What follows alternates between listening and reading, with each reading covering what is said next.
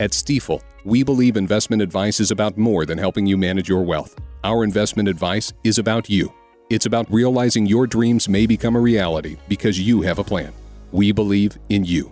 Find your new Stifel financial advisor at stifel.com. That's STIFEL. Stifel Nicholas and Company Incorporated, member SIPC and NYSE. Boll & Branch sheets. They are the softest, the most comfortable sheets you will ever sleep on, and they only get softer over time. Boll & Branch uses a pure 100% organic cotton. They have thousands of five-star reviews. They are loved by hundreds of thousands of Americans, including former U.S. presidents. Go to bollandbranch.com today for $50 off your first set of sheets and free shipping with the promo code RUSH. You spell it B-O-L-L and branch.com. Remember the promo code RUSH. This is the kind of story that you would expect from New York or Los Angeles, but it is happening in Dallas, Texas.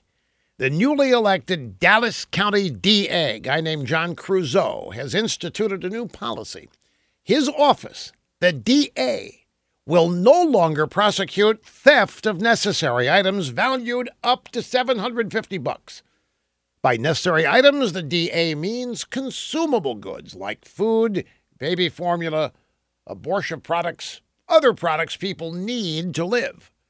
Creuzot says that criminalizing poverty is not good for the community's health and safety, so he's not going to go after people who steal personal items under $750 unless there's evidence the theft was for economic gain.